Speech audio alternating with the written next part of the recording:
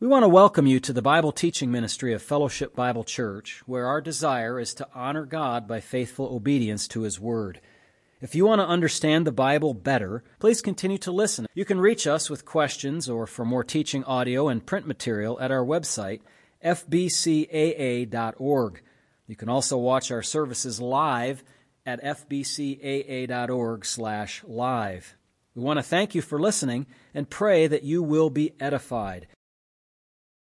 And I believe we're reading Romans 16 tonight, so if you'd turn to Romans 16, we will puzzle our way through a bunch of names here and see how we do. Romans 16, the concluding chapter of the Gospel to the Romans, the Gospel systematically explained in its doctrine to the Christians at Rome. Chapter 16, verse number 1. Please follow along as we read God's holy word.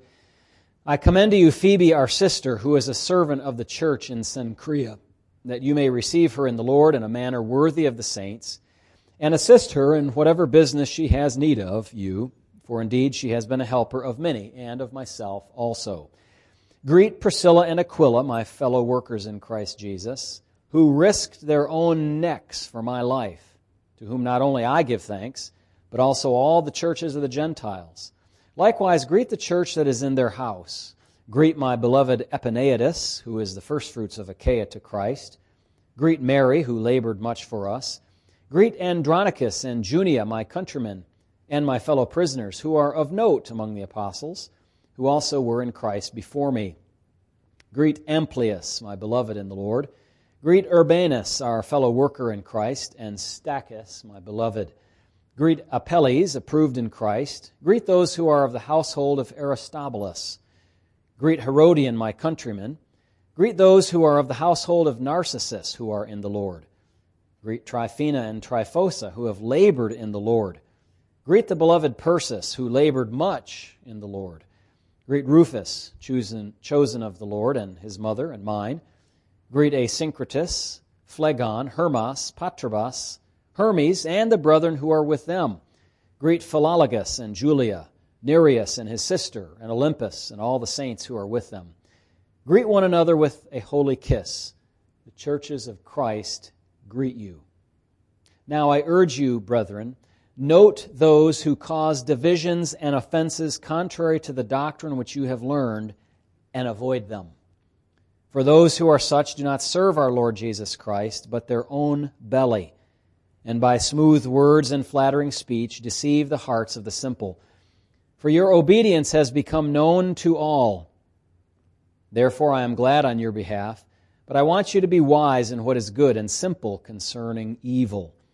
And the God of peace will crush Satan under your feet shortly. The grace of our Lord Jesus Christ be with you. Amen. Timothy, my fellow worker, and Lucius, Jason, and Sosipater, my countrymen, greet you.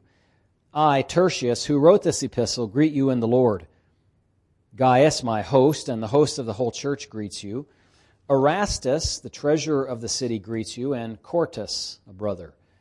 The grace of our Lord Jesus Christ be with you all. Amen.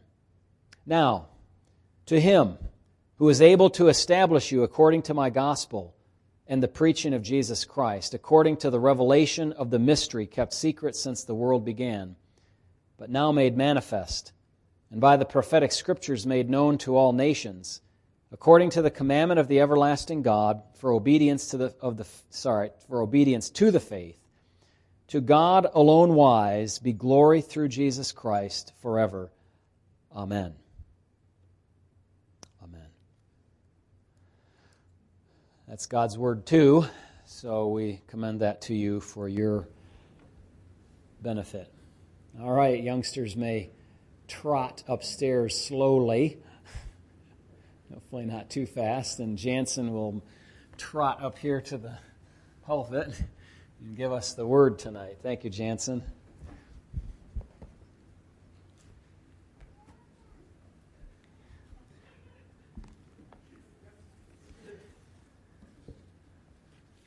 Good evening, Bazelocks. Welcome. Pastor, after hearing you read all those names, now I know why Drew couldn't be here tonight. Yeah. We know now. I'm just kidding. All right. Well, good evening. Please turn your Bibles this evening to 1 Timothy chapter 4. 1 Timothy chapter 4, and we'll pick up where we left off before in chapter 4, verses 6 to 10 this evening. And I have three simple truths for us this evening that I'd like us to ponder from God's Word, drawn out from this section. And that is this: a good minister teaches the Word, trains in godliness, and labors diligently. And of course, the focus we'll see is upon Timothy as a minister of Christ, functioning in his position there in Ephesus. But these truths do generally apply to all Christian believers. These aren't just for the pastor, for the minister, for church leadership, but for all people. And so I commend these thoughts to you this evening as we look into God's Word. But let me read to you from God's Word, 1 Timothy chapter 4, verses 6 to 10. Paul writes this: "If you instruct the brethren in these things, you will be a good minister of Jesus Christ, nourished in the words of faith and of the good doctrine which you have carefully followed. But reject profane and old wives' fables, and exercise yourself toward godliness. For bodily exercise profits a little, but godliness is profitable for all things, having promise of the life that now is, and of that which is to come. This is a faithful saying and worthy of all acceptance. For to this end we both labor and suffer reproach, because we trust in the living God, who is the Savior of all men, especially of those who believe." Now, if you've been following along in our study of 1 Timothy, this epistle here, you'll learn and recognize that there is a number of instructions, a number of sections that include instructions to both the church at large and sometimes more specific groups, such as the false teachers, at other times church leadership, the elders, the deacons, sometimes specifically focused on the women in the church, and other times the men. And what Paul is going to encourage Timothy with this evening, or in this passage as we look at this evening, is this: that Timothy is to continue on teaching these things, regardless of whether the church accepts it or not. And here in this section, Paul focuses on the spiritual well-being of Timothy. He shifts his attention from the problems in Ephesus, which he's again addressed over and over again in this epistle, and from various kind of perspectives and angles. And he is now going to focus on his son in the faith, who is left to deal with the problematic false teachers, the doctrines that were ungodly, unbiblical, contrary to the gospel. Of course, every pastor would dream of a church with none of these issues, a perfect kind of church, as it were. But that is just not the case, since every church is susceptible to false teaching, to worldly wisdom, to traditions of men that are against Scripture. And so Paul writes to Timothy to encourage him, regardless of the fact that these issues are present in the church, and perhaps regardless of the fact that some will heed his word and others will not. And when those kinds of problems arise, whether a pastor or a church member, we must address these kinds of problems biblically and not be disheartened or fall prey to whatever that problem is that you are trying to root out. Paul's word of encouragement or instruction to Timothy as he addresses his own problems in Ephesus is to perform his basic duties as a minister of Christ Jesus. These kinds of pastoral priorities, though not an exhaustive list as we see here, will help him in his effort to deal with the problems of his day. And so we see, beginning in verse 6 this evening, that Timothy is instructed in this basic kind of priority to teach the word. Teach the word. Paul writes in verse 6, "If you instruct the brethren in these things, you will be a good minister of Jesus Christ, first charge that we see to Timothy is to teach the word or instruct the brethren. Teaching and instructing, similar idea here. The responsibility laid upon all pastors, all ministers of Christ, is to instruct the church in the gospel and sound doctrine.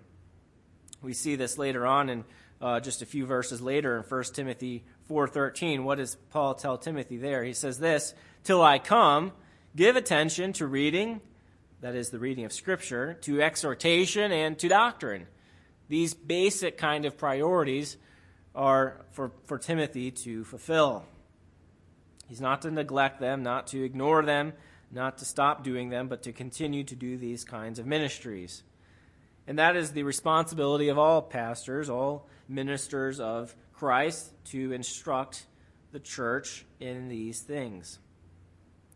Paul, though, was not rebuking Timothy for ceasing to teach sound doctrine. We know by Timothy's character that he was already doing this, and so it's not as if Paul's rebuking him like, you stop doing this, but restart it and restart what you should be doing. Rather, we know that Timothy was a godly man, reliable in the ministry, and was specially commissioned to be a minister of Christ.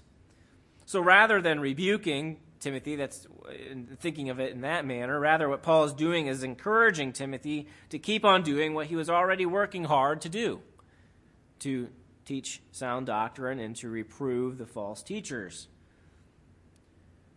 Sometimes a pastor is doing what he's supposed to be doing, but he just still needs some encouragement.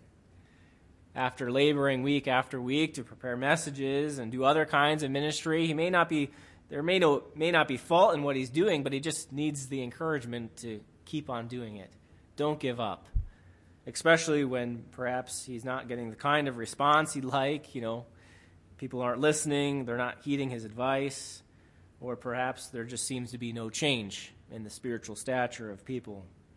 There's no new converts. There's no new people coming to the church.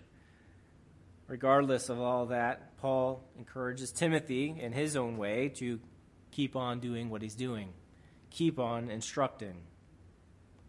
The idea is that Paul wants Timothy to keep on instructing the brethren, and doing so, he will continue to prove himself a good servant. We see this kind of conditional statement here, although it's not really conditional, but it's the manner in which he should do things. That is, if he keeps on instructing the brethren, then he'll continue to prove himself a good minister. Likewise, if he were to stop what he was doing, then, we could say there's fault in that he's not being the good kind of minister that he ought to be. Interesting enough, in connection to our study earlier on deacons, Paul uses the same word here, actually. It's really, you could translate it, you will be a good servant of Christ Jesus. The word there is diakonos, the same word used of deacons.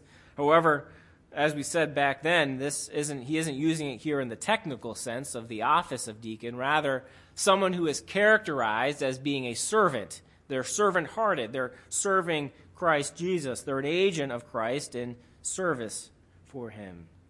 And so, if Paul continues to instruct the brethren, he will prove himself as that kind of person, a good servant of Christ Jesus. Now, the verb here, instruct, actually has the idea of laying something out for someone in the sense of making it known. And so we can draw from that what Timothy is encouraged to do is to keep on teaching them, keep on laying it out for them to receive and to embrace. There's no guarantee, though, in this command that they'll actually embrace it, but regardless of that fact, he's to keep on laying it out. It's kind of like maybe someone who's teaching someone in a trade. Well, they may not get it the first time, but you just kind of keep teaching them. You keep laying it out for them, reminding them of how to do something. Maybe you're learning it to play an instrument or learning a new language or whatever it may be, and you have someone teaching you, and a good teacher will be patient with you and just kind of keep laying it out to you again and again, regardless of whether you get it or not the first time. And sometimes a pastor, a minister, feels like his flock isn't following his instruction, or the counselee just won't listen to his advice. You can't force someone to obey God's word. They must obey willingly. It is the work of the Spirit to convict them of their shortcomings or wrongdoing and give them a change of heart and mind. And so the pastor, the good servant, can simply do this: lay it out for them, explain the Scripture, and hope that the Spirit of God will work in them. All you can do is state the truth and leave it to the Lord to do the rest of the work. And Timothy probably felt this way at times when dealing with the problems in Ephesus. He kept laying it out, explaining, instructing, rebuking, correcting, and yet perhaps the change wasn't coming as quickly as he'd like. And so Paul, in his wisdom, encourages Timothy not to give up, but to keep on keeping on. Don't let up, don't give up, just keep doing what you're doing, Timothy. And the same could be said of all pastors today, or any believer who's trying to encourage others, to instruct them, maybe disciple them, counsel them. Don't give up. Keep working, keep praying, asking the Lord to work in this person's life. Now, these things that Paul refers to, that Timothy is to keep on instructing them in, is the basic ideas of 1 Timothy 4:1 through 5, that they are not to be falling prey to the lies, that they are to not be married or to abstain from certain foods. This kind of asceticism is rebuked by Paul. He says, that doesn't lead to any kind of form of godliness, or it has a form of godliness, but it doesn't lead to sanctification and much less salvation. But it doesn't stop there. I don't think Paul is just referring back to 4:1 through 5 when he says, instruct them in these things. I think he's thinking all the way back really to the beginning of the epistle, and especially in chapters 2 and 3, where he begins to lay out how Timothy is to instruct the church and correct their thinking about Scripture and sound doctrine.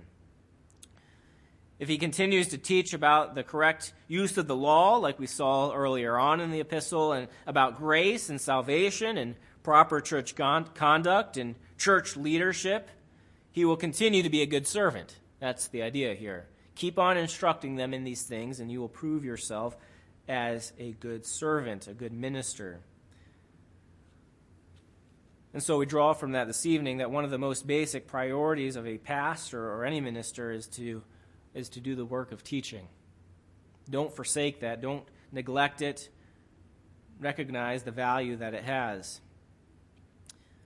On the negative kind of side, if he is not teaching, he is not fulfilling his role, and therefore cannot be said to be a good minister of Christ, because a good minister teaches the word. Now, Paul goes on to say in verse 6 that if he keeps on teaching them, he will be a good minister of Jesus Christ, nourished in the words of faith and of the good doctrine which you have carefully followed. And so, in this portion of the verse, I think we can draw from this that there is a fruit that comes from teaching the word. A fruit that comes from teaching the word. A good minister who teaches it will see fruit, both in the lives of those he's teaching, but also in his own life as well. Paul tells Timothy that by teaching the word continually, he will also be training himself up in the words of faith and sound doctrine. Now, most translations use the word nourished here. They translate the Greek word to nourished. But and this is probably drawing from the metaphor of teaching as food elsewhere. For instance, in 1 Corinthians chapter 3, verse 2, I'll just read that for you as one example. It says, beginning in verse 1, "And I, brethren, could not speak to you as to spiritual people, but as to carnal, as to babes in Christ. I fed you with milk and not with solid food. For until now you were not able to receive it, and even now you are still not able." And so we see throughout Scripture on a number of occasions that this kind of food metaphor to resemble or reflect the teaching of God's Word and the meat of God's Word and the actual content of God's Word. And so a lot of translations draw from this metaphor and therefore translate it as nourished in the words. But really, if you look at the Greek text, and I'm not going to get into all of that now, the actual word means to be trained, to be trained. And I think this is a better translation because one, simply that's what the word means. And two, the idea of training is used in the immediate context, as we'll look at in the next few verses. And then thirdly, the idea is not one of sustenance here, but one of correct doctrine. It's not about living by this, but rather living by the Word of God, although that is a true principle. But rather, the idea here is that in order to teach correct doctrine, they need to be trained in good doctrine. Indeed, a pastor, as we just said, should draw his sustenance from the Word of God. But in my mind, in regards to this context, that idea of sustenance or being nourished in the words is too passive for this context, which deals with instructing, exercising toward godliness, laboring. So rather than taking Paul to say that Timothy should draw his daily sustenance from Scriptures, he is to be training himself daily in the Word if he wants to be a good minister. It's more of an active idea here. Not simply that he just draws my mind's, first goes to, being refreshed in the Word by, a devotional in the morning, which, we read it and we kind of find some sustenance for the day to get us through. But that's not really the idea here in regards to what Timothy is supposed to be doing. Rather, that he is to be drawing and teaching himself from the Word, drawing truth from the Word, teaching himself in the Word, so that he can be a good minister. There, of course, are times when all you can do is be refreshed in the Word by reading it, because perhaps you don't have enough time to sit down and do a thorough study. Other times, though, you really study with the goal of learning doctrine. You take the time to study it out, and to learn more, and to apply it, and to understand the doctrine that's being taught in whatever passage you're working through. And so we look for opportunities for that. And Timothy, by continually instructing the church in these doctrinal matters, will also be training himself as well. And that's the idea here. If Timothy continues to instruct the brethren in as a matter of just the nature of it, he will also be instructing himself. And so he is to be training himself in the words of faith and of the good doctrine. The benefit of having to teach other people, if you're a pastor or if you teach a Sunday school class or are discipling someone, the benefit of having to do this and think through difficult doctrinal matters is that you learn more about the matter yourself. That is the joy of studying to prepare to preach a message or teach a lesson or share a devotional. Not only are you teaching others, but you are sharpening your own understanding at the same time. At the same time, though, if a pastor shirks his responsibility of teaching or doesn't put in much effort, just enough to get by, not only will he be depriving the church of solid teaching, but he will also not be making great strides for himself to be as knowledgeable as he should be in the gospel and sound doctrine. And so Paul tells Timothy that by instructing others, he will also be training himself up in the words of faith and of the good doctrine. Now, of course, a pastor obviously must balance many responsibilities. As much as he'd like to be in his study 24/7 and be in the Word, training himself so that he can train others and teach others, that's just not always possible. Rarely is it possible to spend that kind of time, especially, in a smaller church, even like ourselves. But the fact is, he still must develop a habit, a day-to-day habit of training himself in the Word. He cannot neglect it just because there's other responsibilities. Remember back in Acts when we read this, and we've obviously been taught on it before, the apostles elected to find deacons, to find servants who could meet the kind of basic needs of the church so that they could focus on what? On the Word, on prayer and teaching and being in the Word. And so we draw from that a pastor's priority is to be training himself in the Word, to be in the Word daily and surely enough to be well equipped and well prepared to teach it on a Sunday or a Wednesday or whatever other opportunity he has.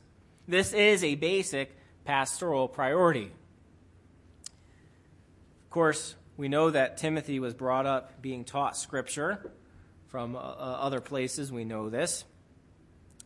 And it appears that he truly embraced it as the truth as he continued to faithfully follow sound teaching into his ministry. Look at the end of verse 6. It says, "He will be trained in the words of faith and of the good doctrine, which you have carefully followed."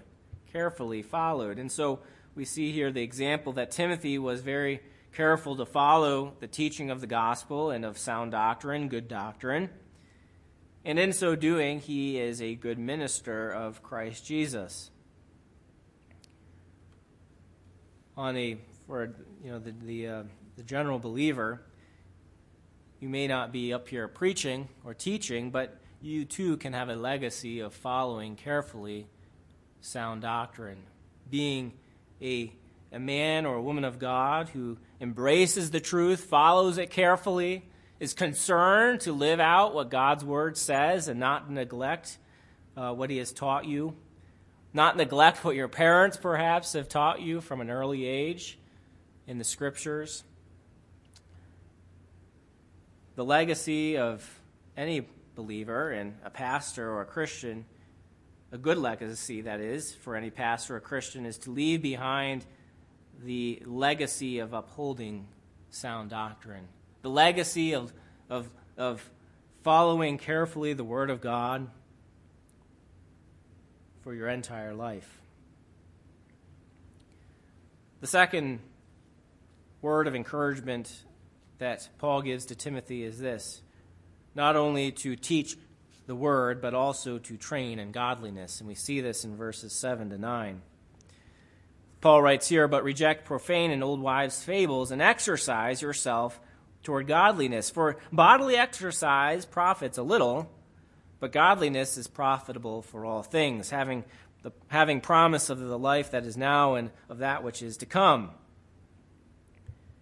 The first thing that we see here is that Timothy is to reject profane and old wives' fables. I think this is closely connected to what Paul talks about in chapter 1, where he says that they've gone after genealogies and these myths, these things that have no godly value to them whatsoever. In fact, they have the opposite effect. They created dissension and disputes rather than furthering God's work. And so similarly, these old wives' fables, whatever they are, in fact, I'll even admit, I didn't do study into what these could have been because it doesn't really matter. That's not the purpose in pointing them out. The purpose is actually to say, forget about those things.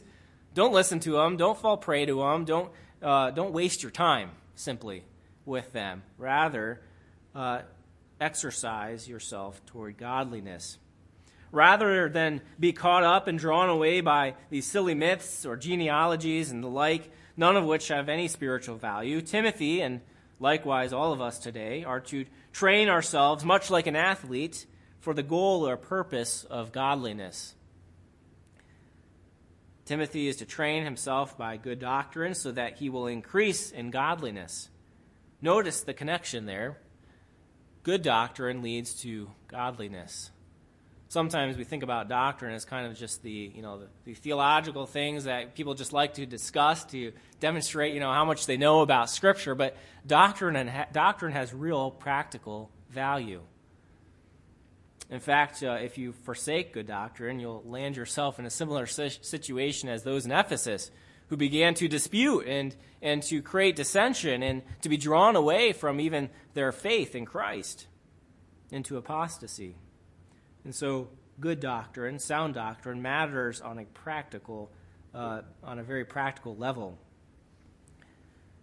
How else can a Christian be godly unless he is training himself by the Word of God? I really want you to think about that for a moment. How else can a Christian be godly unless he is training himself by the Word of God? Where else are you going to find truth that leads to godliness? Certainly not in the things that the world has to offer, not the philosophy, not the last night's news, not the doctrine and the indoctrination that the school system's teaching. Certainly that doesn't lead to godliness. Where else can a Christian find truth that leads to godliness but other than in the Word of God? This is an imperative given to follow that all Christians should submit themselves to, that they are to exercise themselves toward godliness. We see then not only in contrast to rejecting profane and old wise fables, rather on the positive side, Timothy is to exercise himself toward godliness. Exercise toward godliness. Much, as we said, like an athlete who disciplines his body by perhaps avoiding, the bad foods and consuming the good foods that'll give him the energy and build up his muscles and, give him endurance. Keeping healthy habits, working out often, regularly. Building up endurance for the purpose of perhaps winning a medal in some race or achieving some personal goal. The goal of every Christian, in contrast to that kind of idea that Paul is presenting, the goal of every Christian ought to be to train himself in the Word of God to become more and more godly. And so Paul is drawing out this kind of comparison between the athlete who does all these kinds of disciplines his body, his mind, and every part of himself in order to achieve this goal, whatever that goal may be, a medal or a personal goal. Likewise, the Christian should be exercising himself in the Word of God to train himself to be godly. That is his goal. That it should be his ambition, to train himself in the Word of God to become more and more godly.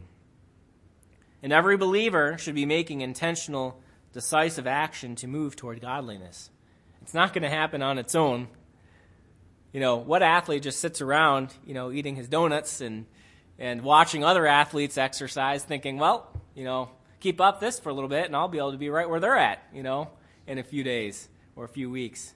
No, he's got to get in the action. He's got to make decisive decisions, intentional decisions to train himself to be prepared or to meet whatever goal, achieve whatever goal he has laid out for himself. Similarly, the believer who sits on the sidelines is not training himself for godliness.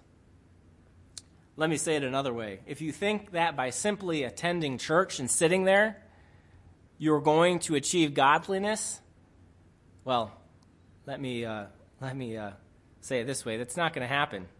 You have to be engaged. You have to be actively working out your salvation, training yourself in godliness. Simply coming to church, like simply showing up at the gym, doesn't result in godliness. No person goes to the gym and just sits there and watches the person on the treadmill and says, now I've gotten my exercise in and I'll go home. No, it's a silly analogy, but similarly for the Christian, if he simply just shows up and, maybe he's listening, he's cognate, but he's not doing anything about it, he's just observing, that's not leading to godliness. That's not what Paul said. That's not what Paul means when he says exercise yourself toward godliness. He's talking about real action, real application of the Word of God, the hard labor of disciplining yourself, rooting out sin and putting on righteousness, putting on and working out and following the commands of God. Why do we do this? Why should Timothy do this? Why ought we to do this today? Well, Paul tells us in verse 8. He says, "For bodily exercise profits a little, but godliness is profitable for all things, having promise of the life that now is, and of that which is to come." The argument that Paul is making here, or the analogy we could say, goes this way. Bodily exercise has temporary value, but godliness has eternal value. Bodily exercise may have temporal benefits for this life, but only for this life alone. And really, at the end of the day, it's not enough to get you. It might add a 1, 2, 3, 4, 5 years to your life, but in the end, it's not gonna make you live forever. And so it has a very limited kind of value, a very temporal value. It's limited to this life on earth. It cannot provide the kind of eternal benefits that godliness can. Bodily exercise, of course, demonstrates self-discipline and hard work, but it will ultimately not generate 1 ounce of godliness at all. Of course, what Paul is not saying, and sometimes I think people say this about this passage, that, we shouldn't exercise because it has no profit whatsoever. It's a waste of time, and rather, do other things, And, of course, we shouldn't give all our time to exercising because there is much more profitable and valuable things. But I don't think that Paul is discouraging exercise. He's simply saying it has a very temporal value or benefit in contrast to the value that godliness has for eternity. We have to acknowledge that there are certainly benefits to bodily exercise. Generally, we know that those who exercise are in better health and often live longer, though there are exceptions. Furthermore, if you take care of your body, there are some kind of, we could say, spiritual implications to that. It enables you to be more active and serve longer, rather than, not taking care of your health and dying early when you could have had longer life and served the Lord longer, served your family longer, your spouse, your church. And so there obviously are positive implications to exercising, and I would even go as far to say Christians of all people should steward their body well, knowing that God has created it, given it to them, and it is for service to the Lord. And so they ought to take care of it so they can continue to live a long life of service to the Lord. But at the end of the day, as Paul says, it doesn't have value, at least in an eternal perspective. It has a very short life to it, a very short kind of value to it and duration. Rather, though, in contrast, godliness is profitable, he says, for all things because, what does he say? It has promise of the life that is now is, so this life on earth, and also of the life which is to come. Unlike bodily exercise, training in godliness is profitable not only for this life, but the life to come. In the future, that future life obviously is not immediately accessible to us now, but we believe that if you live more godly now, you receive a better reward one day. And so not only is it profitable for this life, which we ought to be seeking our own sanctification and godliness, but it also, we know, has eternal value as well. There are spiritual rewards for those who are walking in godliness and serving the Lord faithfully. We want to be that kind of person that stands before the Lord and hears, "Well done, good and faithful servant." And that requires some level of godliness to achieve that. Obviously, this truth has to be held in connection with the fact that no one gets to heaven in the first place by being good on their own. And so it is not that godliness gets you eternal life, rather that godliness has eternal value. And it is only because of the grace of God that you can achieve any kind of level of godliness in this life. Godliness begins in the heart and then manifests itself in good works on the outside. And so every believer who makes a profession of godliness ought to be manifesting that godliness in their works and how they live their life and conduct themselves in the church, like the kind of instructions Paul gave earlier on to men in the church, women in the church, church leadership, elders and deacons. And then finally this evening, as we close, we see one more word of encouragement to Timothy and to all of us today. Not only does a good minister teach the word, train in godliness, but he also labors diligently. Look with me at verse 10. It says, "For to this end we both labor and suffer reproach, because we trust in the living God, who is the Savior of all men, especially of those who believe." Training in the word and the pursuit of godliness draw their meaning from the hope of salvation. The whole reason that Paul pursues this kind of godliness, and the whole reason Timothy ought to as well, and train himself in the Word and exercise toward godliness, is because of the hope of salvation. If godliness only offered hope in this life, well, we could say in one sense it would be no better than the physical exercise that Paul talks about, because they would both be very temporal, very short in duration. However, it does offer something beyond this life, and so Paul instructs Timothy to join him in laboring like he does with this very truth in mind. He is confident that his labor will not be useless because that hope will be realized since it comes from the living God. God is able to fulfill the promise of life for those who pursue it. And so, like Timothy, as a believer, we ought to live a life of godliness, train ourselves in the Word of God and the gospel, truths and good doctrine, exercise ourselves toward godliness because we have this hope.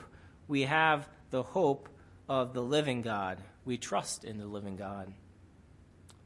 Kind of stands in contrast to what what Pastor was speaking about this morning, where these idols. If you can steal an idol or a god, what kind of God is it? Well, we trust in the living God, and so we act and behave accordingly. We act in a way that demonstrates that we trust in this living God, that we're not just doing this for useless reasons, for profitless reasons, for valueless reasons.